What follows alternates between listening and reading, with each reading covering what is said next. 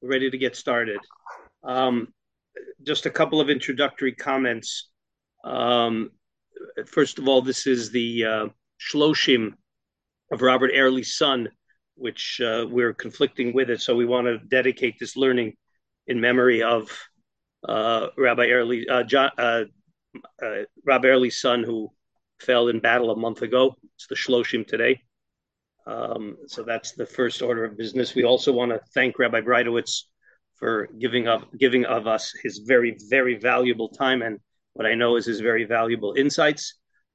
And of course, thank all the back end people who are making the technical stuff happen. And a special thanks to all of the alumni who continue to support us in so many ways, which is what enables us to provide these programs. So we have quite a few excellent, very, very important questions. And what we'll do, I think, is we'll turn it over to Rabbi Breitowitz. We're going to ask everybody to please turn off your cameras so that it's not distracting for other people, or else we'll ask the host, except for Rabbi Breitowitz, of course. And we're going to turn over the floor to Rabbi Breitowitz for some introductory comments. And then I will begin to pose some of the questions that were turned in. Many good questions. Unfortunately, we couldn't do all of them, but we tried to pick out the most important ones. And we're looking forward to hearing Rabbi Breitowitz. But first, we're going to ask him for a few moments of introduction. Yes, thank you so much, Rav Karlinsky. Again, it's a great honor for me to address the Q&A for Darchi Noam, Medreshet Rachel. Both institutions have a very strong place in my heart. I taught there for a while, and I continue to be involved in various ways. And I can just say that under the great leadership of your Rosh Yeshiva, you are making a major, major contribution to Klal Yisrael, to Kiddush Hashem. And I just give you all the bracha that just as the yeshiva and Midreshet Rachel could go, may chayil el chayil, so too may all of you individually continue to make your mark on the Jewish communities that you live in, as teachers of Torah, as livers of Torah, as builders of families. All of us get a tremendous amount of nachas in all that you're doing. And Baruch Hashem, it's a wonderful thing that the yeshiva still continues to have some ways to get together and interact with the alumni even after they've left the yeshiva for many years. Obviously, we are in a very unusual time in our history. We are in an Eis Tzara, a time of Milchama. I think it's been highlighted in a very personal and poignant way by the fact that this is the Shloshim of a Chayal who died in the defense of Eretz Yisrael, and certainly all of our thoughts are with that family, as well as all of the Chayalim and all of the hostages that continue to suffer and to struggle. I think there's really two important points to make when we consider the Matzav. And they go in opposite directions, but I think they're both true, even though they're in a way making opposite points. The first point is that this is not really as unusual as we think. In fact, Klal Yisrael has been through a lot worse. As difficult as this is, we've gone through the Holocaust, we've gone through the Crusades, we've gone through the pogroms, we've gone through the Chorban of 2 Batei Mikdash and Golus. We've been through a lot. It is a normal feature of Jewish history that the nations try to destroy us. And unfortunately, there are many, many korbanos. But ultimately, Am Yisrael Chai, and ultimately there will be redemption. And ultimately, although there'll be a cost, no one can promise you a rose garden, so to speak. There will be an awful cost sometimes. But ultimately, there will be the beautiful redemption. The Sefer HaChinuch says that this is the message of Yaakov fighting with the angel of Esau through the long, difficult night. And that is a remez to the Golus. The Golus, which is compared to night, and sometimes Yaakov is on top, and sometimes the angel is on top. Meaning there are times in which we're very precarious. But at the end of that long night will come a glorious day. And the break of that dawn, even the very enemy that tried to destroy us, will acknowledge our Kedusha and give us a bracha. This is the history of Am Yisrael. Don't give up. Don't be overwhelmed. Don't lose hope. Have faith in Hashem and have faith in yourselves. We've been through this before. We have come through. Yes, we come through limping, but we come through. That is point number one. Point number one, in other words, don't look at this as some unparalleled event in Jewish history. It surely is not. But point number two is don't dismiss it as just another event in Jewish history. We have to take these sorrows very, very, very seriously. We have to grow from them. We have to rise to the challenge. And of course, no one knows exactly why Hashem is bringing this on us. But certainly one of the things we have to look at is the imperative of Achdus and Avas Yisrael. People don't even remember anymore, before October 7th, the level of dissension and machlokas and sinas chinam and polarization that existed in Am Yisrael. Whether it's religious and secular or within the religious, no matter how you cut it, the divisiveness was mamish awful. And people were talking about the judicial reform, the end of democracy in Israel, the end of the state of Israel. Reservists were saying they were not going to report to duty. Baruch Hashem, they did, but who knows whether that type of sentiment emboldened Hamas or Hezbollah or Iran or whatever. And we don't remember how society was being ripped apart that a mechitza in Tel Aviv has to get pulled down because you're not allowed to have a religious service in outdoor Tel Aviv. And if there's any silver lining to the tragedies we're facing, it is that we have discovered an achdus that has been sorely lacking for so many, many years already. And at this point, just as Hamas didn't care if you were wearing a knitted yarmulke or a black yarmulke or no kippah at all, so too, Klal Yisrael, to a large degree, begins to understand that we're all Jews. We have to stay together. To paraphrase Thomas Paine and the American Revolution, we have to hang together or we will surely hang separate. And my only concern is that when this milchama gets resolved, and we hope it'll be very, very soon, we will simply go back to business as usual, back to our infighting, back to our machlokas, back to our polarization. And that would be a tragedy on top of a tragedy. War itself is a tragedy. But if we don't learn from it, we don't grow from it, we simply go around making the same mistakes that got us into this situation. That is a tragedy compounding itself. So I very, very much hope that the Achdus and the Avas Yisrael, which is the one silver lining that is emerging here, will continue to guide us as we go towards the Geula of Mashiach Tzidkenu, which should be B'mheira V'yameinu. So that was just some general remarks I wanted to make, but now I'm certainly happy to talk about questions. Okay, so on a certain level, you probably anticipated and answered on a certain level the first question, which was probably the most pressing question. I titled it Emuna Ubitachon. I'll just read you a couple of lines which don't repeat where what you said now doesn't directly address it, although you already anticipated a lot of it.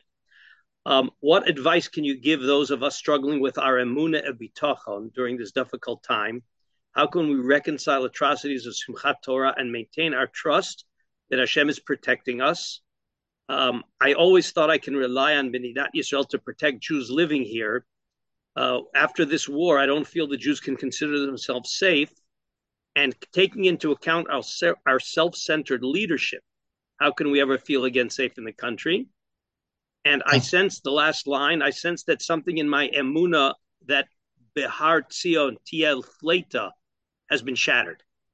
That Golus in its almost worst manifestation has popped up right here in Eretz Yisrael. And just, you said one word and I want to build on it, and that is, you said that things here have happened before, but I think what we're seeing now is unparalleled in Eretz Yisrael. Yeah, well, listen, I can obviously see from the questioner the anguish that he or she is feeling, and I think it is reflective of something that many of us share, many of us are going through this particular problem. I hope that just the fact that we can share some of the anxieties can perhaps itself give us a sense of chizuk, even if we don't have a definitive answer. But one thing I want to point out, there are two famous metaphors that are used to describe the messianic process. One is chavlei Mashiach, which means the birth pains of Mashiach. And again, the concept is that just as the birth, the creation of life, is preceded by extreme pain, so too, in our historical birth of Mashiach and Geula, there's going to be a lot of pain, a lot of struggle, Gog and Magog, Yishmael, maybe we'll talk about it as we go on. But the Maharal points out that there's another metaphor that's used about the pre-messianic times, and that is called semicha. Semicha is a shoot, a plant that begins to grow. As we say in davening every day, es semach David avdecha. Semach, the growth of David. And the Maharal is masber in a very beautiful way, that the same way that a seed does not begin to germinate and produce a plant until it totally disintegrates into the ground, so too, Mashiach cannot come as long as we have a sense of egotism, that we are in charge of our fate. That in a sense, we got to kind of become like the seed that dissolves in the ground and realize that all of our great systems, our security systems, our political systems, our economic systems, everything that we think gave us a sense of security, all of those things got to collapse. And then we realize, Ein lanu lihishaen ela alavinu shabashamayim. There is nothing we can rely upon but God. That's when God takes over. Now, you know that one of the great mysteries of October 7th was the massive failure of Israeli military intelligence. Everybody knows that Israeli military intelligence is the best in the world. It's far better than the United States.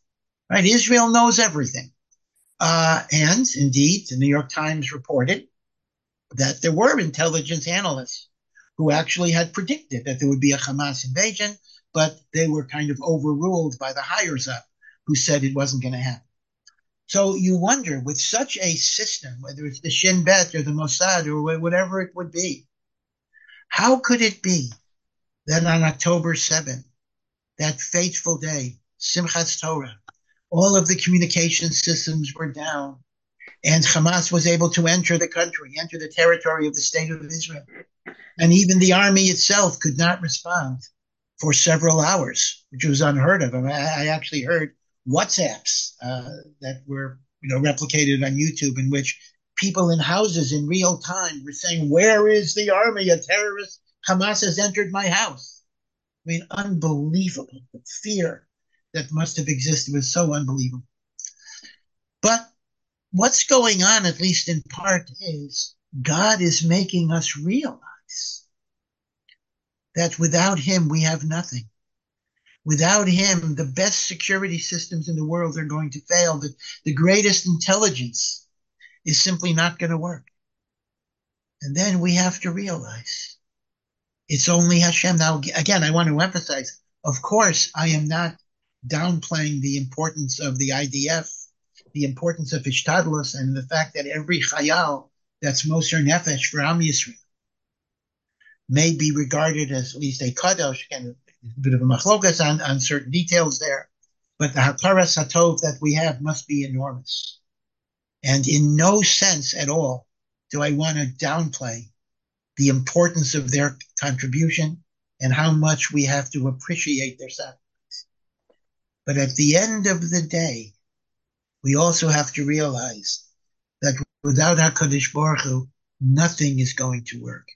And in many, many ways, we saw this in the Six-Day War, which was a few years later followed by the Yom Kippur War. The Six-Day War was this miraculous victory, and it had two different effects.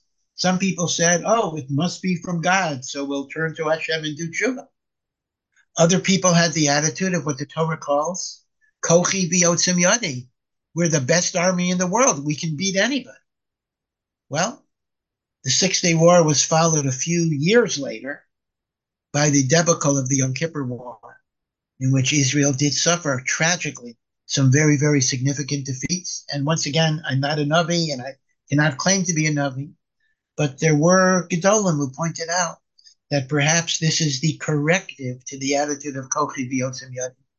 It could very well be that, at least in part, this is what's going on now, where we actually have to realize that, yeah, we do our best. We're confident in Hashem's love. We know that Hashem cares about Am Yisrael. And we do our hishtadlus, try to have an army, try to have military intelligence, police. And we do our hishtadlus, of course, in Ruchnius, spiritually, by Torah, Tefillah, Tzedakah, Avas Yisrael. But then we realize that at the end of the day, whatever God does will be for the good, but it doesn't mean it'll be a good I will necessarily understand right now. Gamzu Latova is not Pollyannish. Gamzu Latova is not every story will have the happy ending that I want. There is tragedy in the world, but we do believe it is purposeful, it is directive, it is going towards an ultimate goal that will be good. So I know that as we're going through these transitions, they are very, very painful and very, very difficult. But you got to keep your eye on the ultimate end here. And the ultimate end will be Geula, will be Mashiach. And to recognize without denigrating anybody, but, the government is not the source of your security. It's HaKadosh Baruch Hu that will be the source of your security. And in some ways, that should actually give you comfort and strength rather than fear and hesitation. They tell the Maisa with the Brisker Rav that the Brisker Rav was in the Warsaw Ghetto. He was smuggled out, but in the middle of the Warsaw Ghetto. And the Brisker Rav normally had a bit of what you might call a nervous temperament. He was always in Suffolk. Did he do a mitzvah properly? But in the Warsaw Ghetto, where people were dying every single day of disease, of being shot, whatever it was, the Brisker Rav seemed to have been unnaturally calm. And someone asked the Brisker Rav, why are you so calm when you're normally so nervous? It's the question a little bit. And the Brisker Rav said, when it comes to mitzvos, that's my responsibility. When something's my responsibility, I'm nervous. I may not do it right. But what if you're in a situation where there's nothing you can do? You're totally in the hands of God. Some people might go crazy. Says, that's Badafka when I feel fine. I'm in the hands of Hashem. Hashem will do what is good. Now remember, the Brisker Rav himself was not being Pollyannish. The Brisker Rav lost his own wife. He lost his own rebbe in the Holocaust. Gamzu Latova, as the Chazon Ish explains, does not mean everything will be a happy ending. But it means everything has purpose. Everything has meaning. It's not just hefker. It's not just random. It's not just chaos. Everything will bring us to that better place. And we just have to believe that. We have to internalize that. We have to understand that this has been the trajectory of Jewish history over and over and over again. But it's a history towards a glorious goal. It's a long night that will culminate in that Amud HaShachar, in that breaking dawn of Bracha and Geula. I don't think that could have been said any better, and I hope that I'm sure that these words of Chizuk definitely impacted on the people who asked that question. We're going to shift gears radically, if you'll allow, although it's indirectly related. There's a question of making aliyah. I'm going to read just a couple. These are I put together a few people who asked. I'll just read a couple of lines. It'll get the gist of what's on people's minds. Should we assume that the atmosphere of violence against Jews in Chutz La'aretz is because Hashem wants them to come home to Eretz Yisrael? I believe that Rav Teichtel mentioned in Ema Banim Smecha something along those lines. Another question, according to halacha, is every Jew required to live in Eretz Yisrael now that the option exists more than at any other time in history? Considering the ongoing radicalization and increasing anti-Semitism of the West, how does a young Canadian American decide if it's now time to move to Israel? What are the rules of thumb? Do you believe there's a future for Jews in America? And if one has a Torah permissible reason to be outside Israel, such as Parnassa or something else, are the current events and rise in anti-Semitism Hashem's way of telling us hurry up and get to Israel no matter what? Yeah, well, these are really, really good questions, difficult questions, questions that I think every conscientious Jew in Chutz La'aretz is asking, and quite properly so, because I always tell people, whether you move to Israel or don't move to Israel, you are mechuyev to ask yourself the question. If you're not even asking the question, there's something wrong. If you ask the question, think it through, then whatever your decision, will usually have some legitimacy, but not to ignore it. That's the one thing you cannot do. First, let me just mention a few points of halacha. Whether there is a chiyuv to live in Eretz Yisrael, an absolute obligation, is a well-known machlokes among the Rishonim, between the Rambam and the Ramban. Let me start with the Ramban first. The Ramban himself says that living in Eretz Yisrael is one of the 613 mitzvahs of the Torah. It is a chiyuv to live in Eretz Yisrael, unless there's a halachic basis for not doing so, which I'll mention briefly. So according to the Ramban, we're dealing with chiyuvim, we're dealing with obligations per se. Rambam does not count Yishuv Eretz Yisrael as a halachic obligation. Now, there too, there's a machlokas how to learn the Rambam, but the simple meaning of the Rambam is he does not consider it mandatory. Nevertheless, even though it's not mandatory, the Rambam himself is quite eloquent in quoting all of the Gemaras about the spiritual blessing of living in the land of Israel and how one should want to live there and one should endeavor to live there. Which means, in some ways, the machlokes, the Rambam and the Ramban, is not as wide a machlokes as people sometimes make it to be. Ramban makes it a mitzvah, but gives you heterim not to. And Rambam doesn't make it a mitzvah, but also talks about how desirable it is. So, bein kach ubein kach, it is certainly normally a desirable situation for Jews to live in Eretz Yisrael. Going all the way back to the Kuzari, the Kuzari, which was written before the Rambam in the early 11th century, the 1000s. So in the story, it's a made-up story. It's based on a true fact, but Yehuda Levi made up the dialogue to bring out the philosophical points. The king of the Khazars asks the rabbi, asks the chaver, I don't understand you Jews. You pray 3 times a day to be able to come back to the land, and now you can come back to the land, and you don't do it. I don't understand how you can pray for something if when you get the opportunity, you don't accept it. And the rabbi, the Yehuda Halevi, in other words, answers the Melech, this is our shame. This is our bizayon. We are like the twittering of birds. This is before there was Twitter, which is now X, but the twittering of birds. In which we simply pray, and we don't care enough to actually come. Now, let me point out, when Rav Yehuda Halevi wrote those words, Eretz Yisrael was desolate, it was poverty-stricken, it was dangerous. In fact, there's even a legend that Yehuda Halevi himself got killed outside of the gates of Yerushalayim by an Arab. We're not sure if that's true. Today, Eretz Yisrael is a booming economy. You can get Ben and Jerry's, you can get all the American peanut butter and toilet paper and telephones. And the major inconvenience is the 12 hours of the El Al flight or whatever it is. If Rav Yehuda Halevi was critical of the laziness of people going all the way back then what are we going to say today? What's the excuse? Whether you learn like the Ramban, that it's a chiyuv, or whether you learn like the Rambam, that is just a wonderful way of connecting to God in a way that is unparalleled anywhere else. How could a Jew not move to Israel?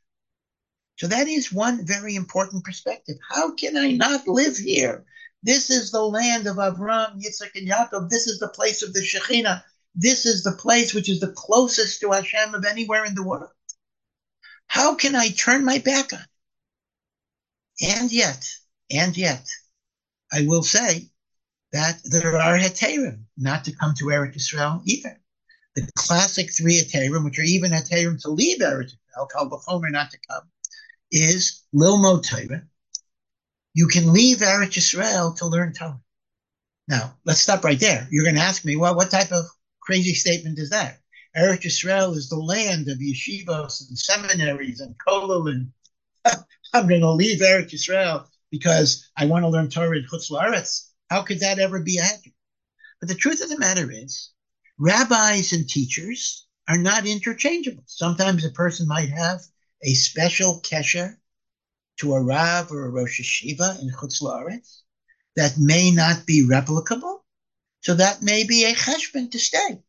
By the way, it's also included in Lilmod Torah, that Lalame Torah, that if you are a Rav or a Rosh Hashiva who has many, many Talmidim or congregants who need you, that may be a cheshbon. Now, you have to be modest here. I mean, I myself was a shul rabbi in Chutz La'aretz for around 25 years. And, every rabbi, we all like to think we're indispensable. We all like to think, well, we can't leave because without us, everything's going to fall apart. But, we have to be a little modest. Usually, they'll find somebody else. But there are people who indeed are so indispensable to their institutions that they can't leave. There are Rabbanim I know who were told by Gedolim they weren't allowed to go to Eretz Yisrael and the like. So that's Lilmod Torah. Then we have a heter, Lisa Isha, leave to get married. I'll come back to that. And then we have a heter of Parnasa. Now, I think looking at these heterim, you have to generalize them a little bit. And that is, I think Lilmod Torah is remaining in Chutz La'aretz for spiritual reasons. Lisa Isha is remaining in Chutz La'aretz for family factors, whether it's Shalom Bayis or whether it's Chinuch of children. Now, this opens up a painful, difficult topic that I really cannot do justice to, but that is sometimes Eretz Yisrael might not be the right situation for your children, depending on their ages. Again, I don't want to, this is not MS in many, many cases. Baruch Hashem, in many, many cases, they'll do wonderfully here, but you got to make a cheshbon. You can't do aliyah on the backs of your children. And then Parnasa. Now, Parnasa doesn't mean I'm not going to come to Eretz Yisrael unless I can make the same living I made in America or Canada. If that would be the case, nobody would come here. But there is a point that, if you're going to be starving, if you're going to be begging, that's going to break you. And if it's going to break you, so better to be in Chutz La'aretz. The expression goes, better to be in Chutz La'aretz yearning to be in Eretz Yisrael than to be in Eretz Yisrael yearning to live in Chutz La'aretz. Right? Which way does it go? Okay. But the bottom line is, you got to take Aliyah very, very, very, very seriously. You cannot dismiss it. You can't simply say, well, so many Chashuva people don't seem to be considering it, therefore. No, a Jew has to ask himself, why am I not in Eretz Yisrael? If I don't have a good reason, then I should come. If I have a good reason, I should talk it over with my posek, with my Rav, with my Das Torah, and come to some type of conclusion. Now, the point whether, people often raise an issue, which I didn't even raise until this moment, about, what about the dangers? What about the lack of safety? What about the terrorism? What about the war? Well, I think we now have a very good answer to that. The world is dangerous. It's not Israel that's dangerous. The world is a dangerous place for Jews. In fact, it's my understanding, it almost sounds like a joke, that Israel issued a travel advisory against travel to the United States because of anti-Semitic uprisings that are going on. And if you've been following what's going on in the Ivy League, whether it's Harvard or MIT or the University of Pennsylvania, just 3 out of the schools, and where they were unwilling to make a statement that calling for the genocide of the Jewish people is a violation of the code and is hate speech or whatever it is, ad kedei kach, you can see that the world is not safe for Jews. And if the world is not safe for Jews, I would rather be here than there. And as Rav Teichtal pointed out in his magnificent book, Eim Habanim Smecha, Rav Teichtal was a Munkatcher Chassid. Munkatcher Chassids made Satmar Chassidim look like Zionists. Munkatch was extremely anti-Zionist. Rav Teichtal was a Munkatcher. But in the course of the Shoah, he began to understand much, much more about Abbas Yisrael and Abbas Eretz Yisrael, and he became what you might call the Hungarian Rav Kook, so to speak. And he wrote this book, Eno Banim Shmecha. Shortly afterwards, he was deported to the concentration camps, and he died. And he did make the argument that there are two different ways we come to Eretz Yisrael. Sometimes we come to Eretz Yisrael because we're pulled there by the Kedusha. The Kedusha pulls us. But sometimes, if the Kedusha is not pulling us, because we're not attuned enough to the Kedusha, sometimes we get pushed to Eretz Yisrael by the circumstances of Chutz La'aretz. So there is no question that I think the rise of anti-Semitism, in part, may be Hashem's way to get us to come to Eretz Yisrael. But afilu hachi, I would still maintain that you have to make cheshbainis about your children and about your shalom bayis. I think they are relevant cheshbainis even under these circumstances. And then when you ask me the question, do I see a future for the galut? Well, it depends what you mean by a future. If you mean a long-term future, the answer is no. But that doesn't mean that it's going to fall apart tomorrow. I just don't know. I'll tell you this. Beryl Wine, he should be well, tells the story that when he was building his yeshiva in Muncie, so somebody donated timber from Finland that had a useful life of 350 years before it warps. Most lumber warps after 100 years. This would have a 350-year life. Rabbi Wine refused to take that wood because he said, I'm not going to build a yeshiva with the intention that it should stand 350 years in Chutz La'aretz. He says, I will not invest with that type of permanence in Chutz La'aretz. So in a sense, we're obligated to be as productive as we can wherever we are, both in Gashmias and in Ruchnias. But we also understand that in terms of long-term future, I think America's best days are behind it, and certainly the Jewish community's best days in America are behind it, and we have to look forward to coming here one way or the other. Okay, that very much dealt with that question. We're going to again shift gears, although it's a little bit related to what's going on in Chutz La'aretz. I'll read you a couple of the lines that we got. In a society where priesthood is impossible to avoid while living a normal life, how can we balance raising our children with sensitivity for tznius and maintaining their kedusha while still living in the world and developing healthy outlook on sexuality? Continues, non-Jewish culture today represents a crossroads in Jewish thought. Jews in America are emancipated, enjoy a substantial protection. Many of us have non-Jewish friends that we think generally conform to moral principles. On the other hand, there's a concern about amount of prejudice and progressive thought, even among those circles that treat us well. How do you balance not exposing children to the craziness of the secular world, but not keeping them so sheltered that they are unworldly? Yeah, once again, these are real questions, and I just want to add that they very much apply in Eretz Yisrael as well as Chutz La'aretz. Now, granted, if you live in the Haredi bubble, maybe you're a little more insulated, although not entirely even there.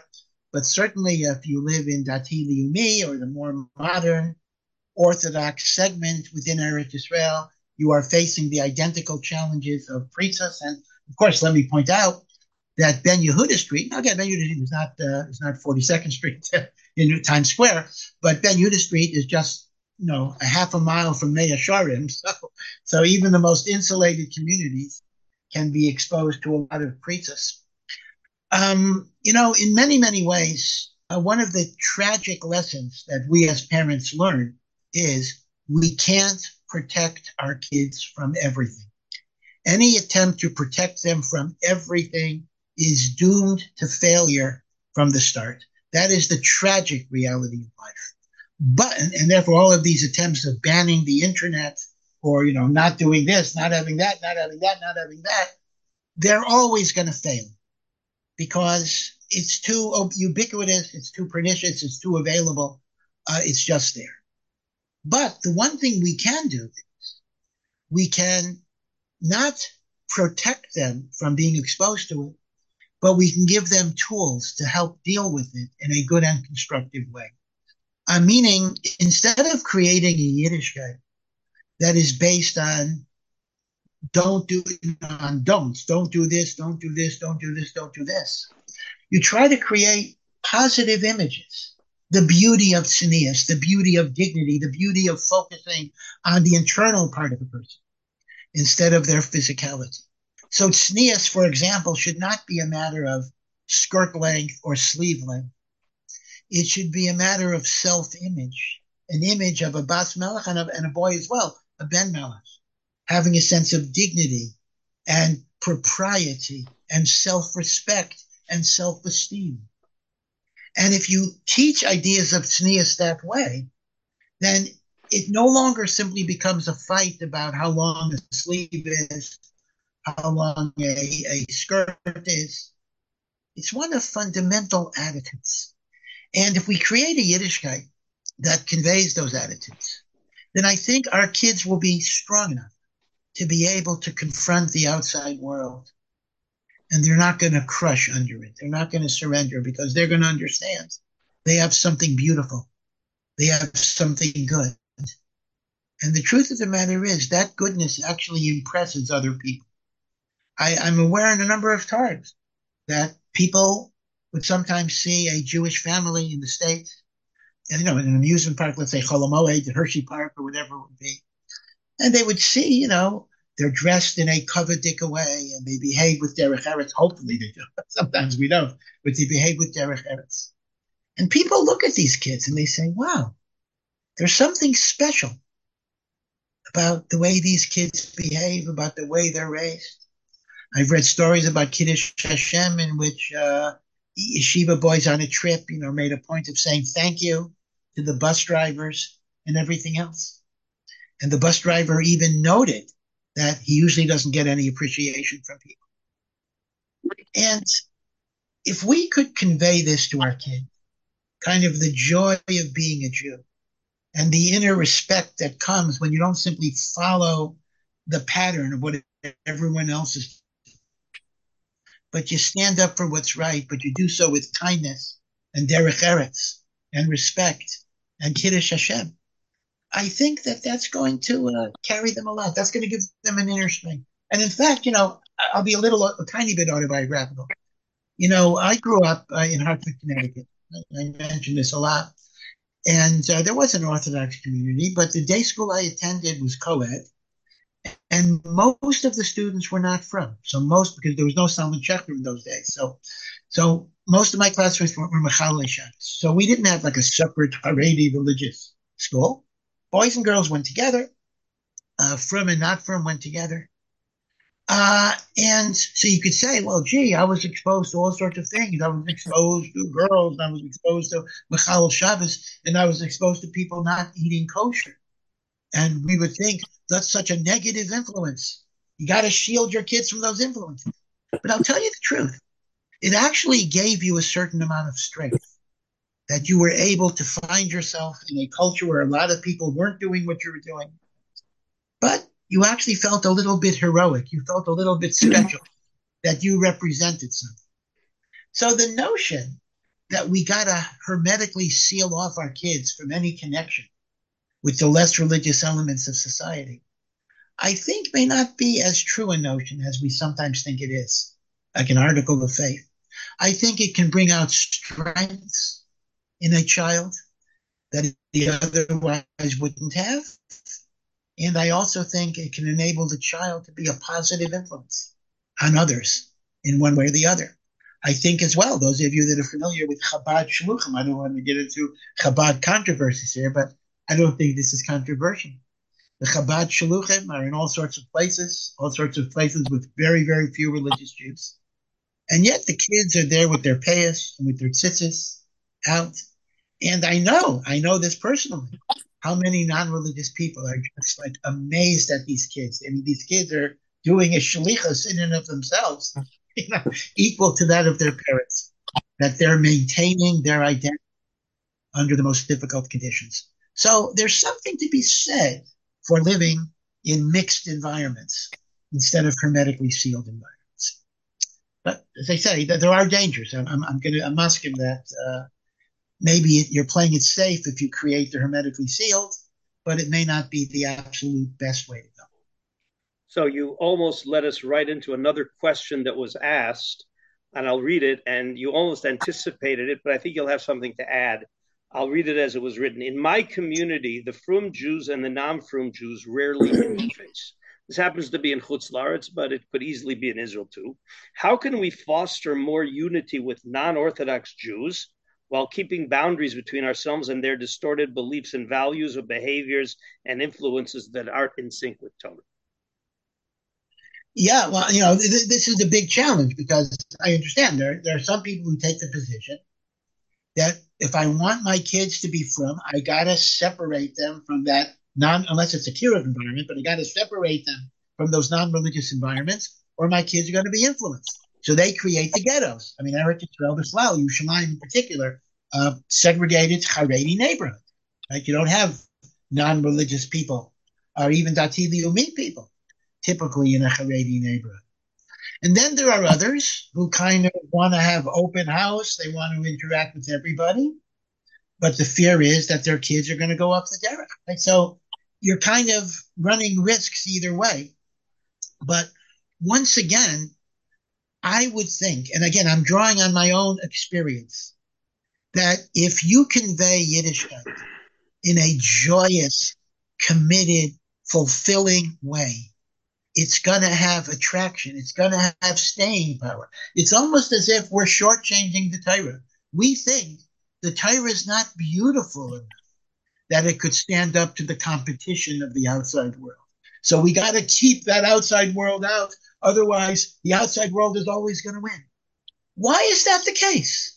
Why don't we have faith in the koach, the beauty of Kedusha? So we have to figure out how to teach it. We have to figure out how to market it. I hate to use the word market, but in a sense, in our own families. Salesmen have a saying, you cannot sell a product that you're unwilling to buy. So until we ourselves are passionate enough in our connection to Torah, we might not be able to convince our children. But I think that if you have a Yiddishkeit of simcha and beauty, that's going to have a staying power. And even the non-religious people are going to be attracted to it. They see that you're non-judgmental. You're not condemning them. You're not looking down at them. You respect them. You say good morning, even very small things. You ask them how they're doing. I remember the guy in Rav Aaron Soloveitchik in Chicago. I lived in Chicago for a few years. And his next door neighbor was a Jewish guy. And every single Shabbos, he would wash his car. And when Rav Aaron would come home from shul, Rav Aaron always said to the person, "Good Shabbos, Joe. Good to see you, Joe." And as Joe was washing his car, he would say, "Good Shabbos, Rabbi." And, they built a relationship that way in which Rav Soloveitchik didn't ignore him. He didn't, criticize him. He didn't give him teichach. But he wanted him to at least have the impression that Yiddishkeit is a good thing. And you never know. Maybe Joe, I'm just guessing, maybe Joe will send his kid to a day school, or maybe Joe will send his grandson to a day school because of those encounters. You never know the impact of friendship, of warmth, of being open, of not condemning, not looking down. Rav Yashiv actually said that the most important mission of Klal Yisrael in our generation is what Chazal call Shem Shamayim Misayev Al Yadecha, that the name of God should become beloved through you. Meaning, maybe you're not going to make people frum, but they look at a religious Jew and they say, if that's what Torah is a good thing. Judaism is a good thing. Maybe I'm not ready for it yet, but it's a good thing. You made the name of God beloved in the eyes of others. We call that Kiddush Hashem. Chazal also derive it from V'ahavta es Hashem Elokecha. Interpreted to mean, you shall make the name of God beloved in the eyes of others. So, I think it's a challenge that you can surmount. And therefore, I would urge you not necessarily to run away from it. It's something that can be embraced. Okay, I was going to push this question off for later, but you've opened the door for it a little bit, so I'm going to just try to connect it a little bit. There was a question here. The sense is the whole world hates us. How can we be an Or Lagoyim when the whole world hates us? There seems to be two camps in among Jews. Some say everybody hates us, and somebody writes here, Jews seem to think the entire world hates us. And when I bring up the support that I get, this person is writing that he has lots of non-Jewish friends, and they're frustrated with how the media takes us on. So non-Jewish friends are very supportive of Israel, and yet when he tries to bring that up with his friends, and we should nurture the support that we get from non-Jews, the immediate reaction is, no, they all hate us, and how do we deal with that? So I'm just going to throw that out because it relates indirectly to what you just said before we go on to the next question. Yeah, well, the short answer is that there are exceptions to every rule, including that rule. There are exceptions to every rule. It's true. Chazal say halacha is a firmly established principle that Esav, which represents the Goyim, hate Yaakov, and therefore anti-Semitism is a permanent feature of the world. And of course, we see it more and more that it comes out that you scratch a little below the surface, and a little more than 70 years after the Holocaust, people are still calling for the deaths of Jews or whatever it would be. So yeah, I think it is quite shocking that so many non-Jews continue to hate us. But they are not everybody. There are exceptions. Even within the Umos HaOlam, there are Chasidei Umos HaOlam, there are pious people, there are good people, there are moral people. When it says in Pirkei Avos, Chaviv Adam Shenivra B'Tselem, beloved is man because they were created in the image of God. So I believe the Maral says, or if not the Maral, the Taisus Yomtiv says that the Adam there is referring to a non-Jew. And the proof is because the next line of the Mishnah is Chaviv and Yisrael, the Jewish people are unique because we're called Banim Lamakam, we're called God's children. The Mashmos is that the first statement, Chaviv Adam Shenivra B'Tselem, is that every human being is in the image of God. So yes, through Bechira and choices, people can destroy that and become evil and become hateful. But there is good within the human race, not just the Jewish race, within the human race. And therefore, there are people with whom we can make a Kiddush Hashem. We can show a thing. And of course, let me point out that even from our enemies, people can get changed. You may be familiar with this guy, son of Hamas. Very, very interesting fellow. He is the son of one of the founders of Hamas. He grew up in Hamas. He was imprisoned in Israeli prison for a number of years, and he underwent a religious conversion. He became Christian. Okay, that's a separate thing. But he underwent a whole transformation of his ideology. He saw that the Jews were not hateful. They were not vengeful, that they took care of people. They gave even the Arabs humanitarian treatment and medical assistance. And he realized that all of what he was being taught in his prior life was sheker v'chaza. And he dedicated his life to the Jewish people and to the state of Israel. So even a person who came from the other side can kind of see things in a different way. So all I would say is that it may very well be that the norm is that the non-Jew will tend to have hatred of the Jew, but that can change and we can make a difference. And it's our achrayus to be Makadesh Shem Shemayim first and foremost in the eyes of other Jews, but also, at least secondarily, in the eyes of non-Jews as well. And I think it makes a difference when the state of Israel is a first responder all over the world. When the state of Israel sends aid to Syrian refugees, who would be the first to destroy us if the situation was reversed, I can't believe it doesn't make some roshan in somebody's minds. And therefore, I would just say, don't give up. In fact, October 7th, I read a story about two Arabs who actually rescued I think a Jewish woman and her companion. It was quite an amazing story. They actually went under fire. They put him in a car. They drove him away. The army stopped them at a checkpoint. The army was ready to kill them on the spot. They see Arabs having a Jewish woman, and the Arabs said, "No, no, no, we're protecting her." They asked the woman, "Do you want to be here?" etc. But they literally were Moser Nefesh. They were Moser Nefesh to save her life. So don't give up on humanity. I know that sometimes it's very easy to do so, but I think there is goodness even there. Okay, I'm going to shift gears now because till now everything we've asked hasn't been so controversial, but there is one controversial question, and I know it's on a lot of people's minds, mostly in Israel. I'll read it as it was presented. At a time when secular and Dati Lumi kids are being killed and injured on the battlefield, is there more the Haredi community can do to show they are also making sacrifices for Am Yisrael? Yeah, this is a very, very painful issue. In fact, let me give you an actual example. There is a mother that I talked to, and she has two sons. She's Haredi. Her sons are mainly in the yeshiva world, the kollel world. But one of her sons is a shtickle off the derech. So he went into the army. And he's kind of like the black sheep, so to speak. And he went into the army, the others in yeshiva.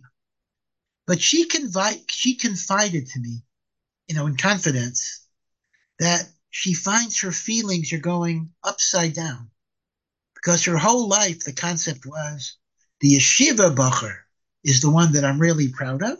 And the one in the army, okay, he's a good kid, and this is what he needs to do. But it wasn't a great source of pride. Now she almost feels guilty that the son that's in the army, is sleeping on the mud or doesn't have a bed, or is putting himself in danger every day. And the yeshiva person is not putting himself in that situation. And she's extremely confused because it's almost as if she is devaluing what her learned son is doing, who's a tremendous masbid and the like. And she was trying to kind of get a grasp on all of this. And I think that's kind of what the questioner is presenting. So let me just make a few points that are really they're very simple points. First of all, we cannot devalue. If you're a maimon in Torah, you cannot devalue the importance of Torah learning and mitzvah observance as a basis for opening up the gates of heaven. I think that sometimes we think, all we're doing is learning and doing mitzvahs, but they're doing the fighting. The emes is the Torah and the mitzvahs that we're doing make a difference. And it could very well be that the extra black Gemara that somebody learned may have saved a life. We don't see the cause and effect, right? When I pull out my gun and I shoot somebody, I see the cause and effect. When I'm sitting and saying Tehillim or giving tzedakah or learning Gemara, I don't see the cause and effect. But just because I don't see it doesn't mean it's not real. So it's very, very important for our own chizuk that those in the Haredi world, at least those in the Haredi world, do not devalue the importance of what they're doing. But at the same time, it is vitally important that we don't devalue what the people in the army do. See, this is a big, again, I go back, I sometimes hear even now, some people in the Haredi world might say, you don't need soldiers, you don't need armies, they're not doing anything, it's only our Torah that's matzliach. First of all, that's a total sheker. Even in the days of Moshe Rabbeinu, the Jewish people had an army in the Midbar. In Moshe Rabbeinu's time. And so we're certainly not as high as the Dora and Midbar. And I go back to Rav Chaim Shmulevitz. Rav Chaim Shmulevitz, and I think as the years go by, I miss more and more and more the type of gadol he was. Rav Chaim Shmulevitz talked constantly about hakaras hatov to the chayolim, to the policemen, to the garbage collectors even, to those who create the infrastructure of the state. So Shlomo HaMelech says a very, very important teaching. You should put it on your refrigerator. Kamayim hapanim el panim, kain leif ha'adam li'adam. As water reflects the face that you show the water, so too the heart of man reflects what you show it. The Vilna Gaon explains, when I look into a reflecting pool of water, whatever I show the water is what the water shows me. I show the water a smile, I see a smiling face. I show the water a frown, I see a frowning face. A person will mirror back to me that which I show him. I show the chayal, I show the chiloni, I show the policeman, I show the fireman. I appreciate what they're doing. I machshiv what they're doing. They will also see the chashivas in what I'm doing. So I think, as a very basic idea, we have to, when I say we, I mean,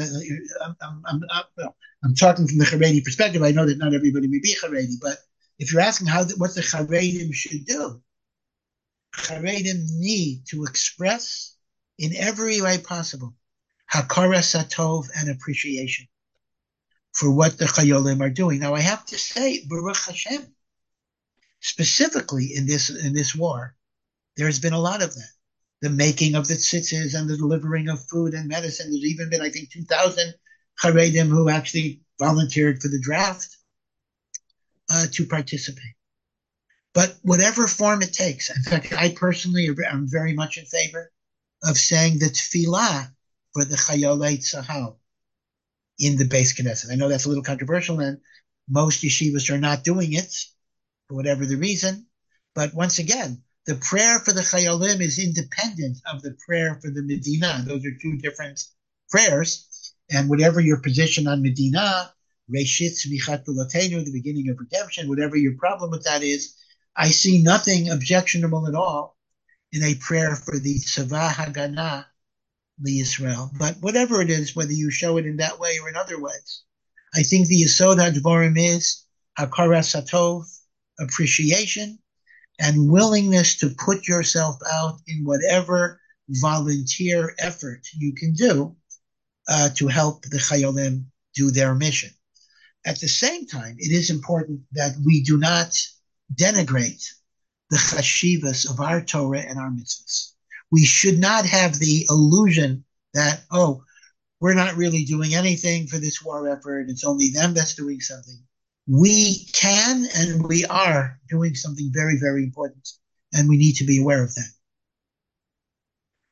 Okay, I'll just, I don't like to toot our horn, Rabbi Breitowitz, but since you mentioned it, the yeshiva from day one has always been saying Tila Lishlam Chayalim. That's been in our base medrash literally from day one. Well, again, and I wish more places that I wish more yeshivas adopted that our practice. Yeah, I mean, I have a conflict of interest because as you know, Samek does not say it, but the truth of the matter is, I very much agree with your position, and I think it would actually, have an effect in terms of the mutual feelings on all sides of this issue. Okay. Now we're going to get into something that they want to hear Rabbi Breitowitz's opinion because they're hearing lots of opinions, and I'm not sure you're going to even be able to answer it. What's the Das Torah regarding negotiating with Hamas to release hostages, the price we pay, Pidyon Shuyim, etc.? Yeah. This is a huge issue. I mean, I'm not going to give you my opinion per se, but let me just mention that there is a whole sugya. It's a short sugya, but it's a major sugya in Maseches Gittin, dealing with paying ransom to kidnappers in order to save lives, in which the Mishnah actually says we do not pay excessive ransoms because by giving in to those demands, we are endangering future people who will be taken as hostages. So there clearly is a ruling in the Mishnah that says that even if people are taken hostage, we don't necessarily, even though releasing hostages is called pidyon shvoyim, ransoming captives, which is a great mitzvah. We even sell a Sefer Torah for that. We sell a shul. But if it's going to cause a future endangerment, then we don't necessarily do it. So here, when you're dealing with a release of terrorists, there are at least 3 different dangers that are being affected. Number one, the ceasefires that they have is giving Hamas the ability to regroup and rearm itself. Number 2, in a typical prisoner exchange, you are actually releasing terrorists back into the general population who may later murder even more people than the number of hostages that you're getting released. Keep in mind with the Gilad Shalit situation, going back a few years, over 1,000 terrorists were released in exchange for Gilad Shalit. Now, this, number one, on one hand, I'm very, very proud of the Jewish people for how much they value every single life. But let me point out that Sinwar, one of the heads of Hamas who masterminded the October 7 massacre, was a terrorist who was serving a life sentence in an Israeli prison, and he was released as part of that prisoner exchange. And in order to save one life of Gilad Shalit, we released a guy who wound up orchestrating something that killed well over 1,000 Jews. So you have that problem. So number one, you have the ceasefire problem. Number two, you have the problem of releasing terrorists within the general population who can kill more people than are being saved. And number three, you're encouraging hostage taking. If Hamas knows that every time they kidnap a Jew, they can get 500 people out of jail, then they have every incentive to keep up this. So as a result, there were a number of poskim who took the position that halacha absolutely prohibits hostage release or prisoner exchange because you are endangering more people than you are saving. And this is very sad. They would actually say that our attitude has to be that the hostages will be casualties of war, just like chayolim go to war and they might die. So tragically, the hostages are part of the contribution that the citizens of Israel make to the war. Now, that's a very, very tough position. I understand that. How do you tell a mother? How do I look a mother in the eye and say, I'm sorry, your son's going to have to die in captivity because we cannot endanger the war effort by securing your son's release? But nevertheless, as difficult as that is the calculus that some Gedolim have struck. In fact, I heard a woman say, a woman who was against she wasn't speaking halachically, she was against hostage exchanges. So somebody asked her, what if your son or daughter was a hostage? What would your position be? So she said an interesting thing. She said, I would yell, I would scream, I would cry, I would demonstrate, demanding that my son be released in a hostage exchange. But then I would hope they would not listen to me. It's an interesting point that she has this personal desire, but she understands that it's not the best thing for the country. Now, I do want to point out that there were Kama V'Kama Gedolim who took the opposite position. And these are big people. Rav Yosef, Rav Yosef, and they took the position that definitive sakana overrides long-term speculative dangers that cannot be quantified. Meaning, right now you have a Gilad Shalit whose life is in danger every minute. Right now you have 200 hostages who can be killed any second. There is a definitive quantifiable sakana that you can save by hostage release. The dangers of the terrorists is an unknown danger. Maybe they'll be neutralized, maybe they'll be caught, etc. So based on the principle of ein safek motzi midei vada, that doubtful situations do not override definitive situations, it was Rav Yosef's position that anyone that can definitely be saved right now, we do so, even if that creates an unknown risk. So, B'kitzer, if all of this is confusing, it is a bit confusing. Essentially, there is a machlokas among contemporary poskim about how to learn the sugya and the Seches Gittin, whether hostages exchanges should be mutter because of pikuach nefesh, or whether they should be asur because of the long-term danger to the population that this arrangement is taking? Do you look at the present situation, or are you obligated to factor in the possible or even probable future consequences? So it is a big machlokas, but as I say, both Rav Elyashiv and Rav Yosef did permit the hostage exchanges of Gilad Shalit, and I think Al Vachomer they would allow this one. On the other hand, Rav Yaakov Kamenetsky was against it. He was against it at a much earlier time because he said you cannot destroy the success of the war in your interest of saving some lives. Wow. Okay. It's already 10 minutes after 9 here. I think what we're going to probably wrap it up. Maybe there was just one other thing, and this is, I'm not even sure, a rabbinic question, but it's a number of people have asked it, and we actually confronted in the yeshiva also. How valuable is it to be engaged in social media trying to refute claims against Israel, etc.? I can read what it is. It says here, how much should we engage with those who support pro-Palestinian on social media? What's the correct ishtadlus when hearing about anti-Semitism in the media, college campuses, within the government?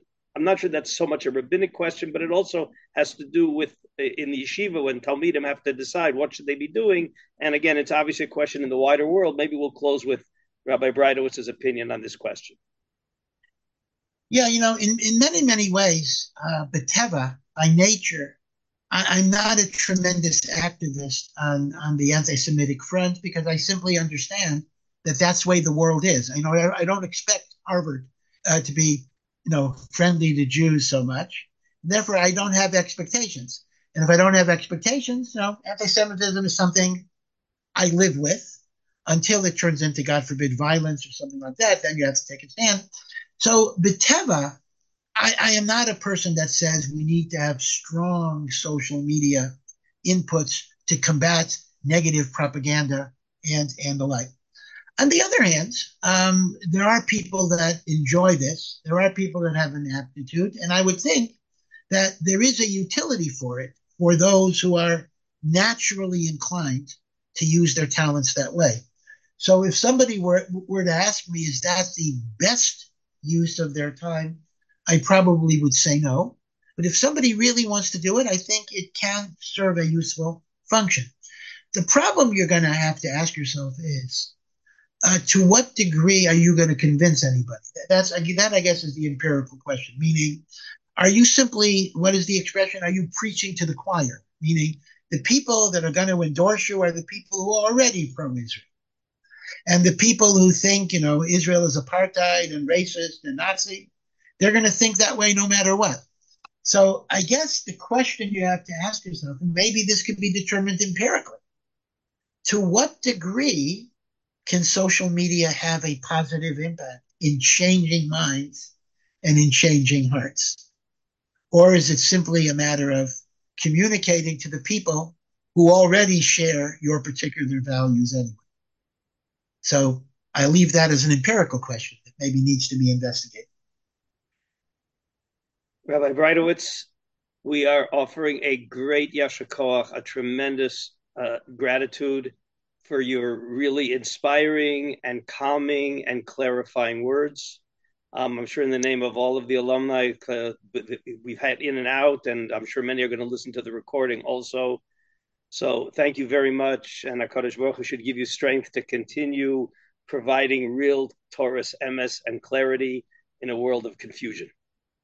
Amen. Thank you so much again. It's a great honor, and I've always enjoyed working with you and working with Tarchi Noam and Midrashet Rachel.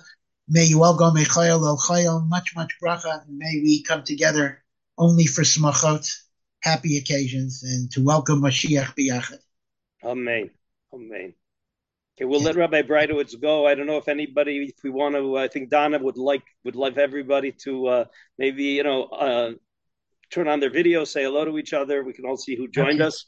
But Rabbi Breitowitz, thank you again. We'll let Rabbi Breitowitz leave. Bye-bye. I just want to say hi, really. It's so wonderful to see everybody and to know that we were all together for that incredible presentation. It's really at times like this, it's very special to be together as a community to join together. And also just Rabbi Breitowitz was so beyond in his presentation. A big yasher koach to Rabbi Karlinsky also.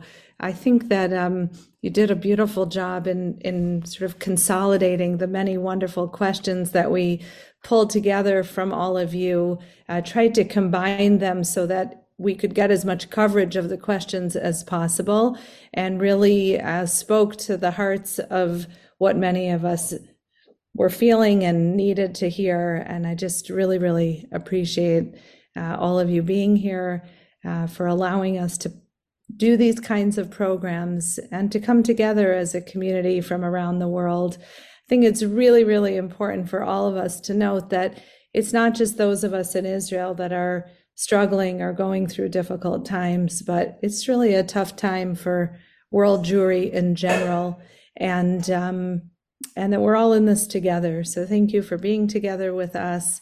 We try to be here for you as much as possible, and it's good to be together. Okay, Erev Tov to everybody, and thank you all for joining. And I hope that the chizuk that we got will translate into more ruchnius, more Torah, more tefillah, and more Mesiras Nefesh for Klal Yisrael. Amen. Amen.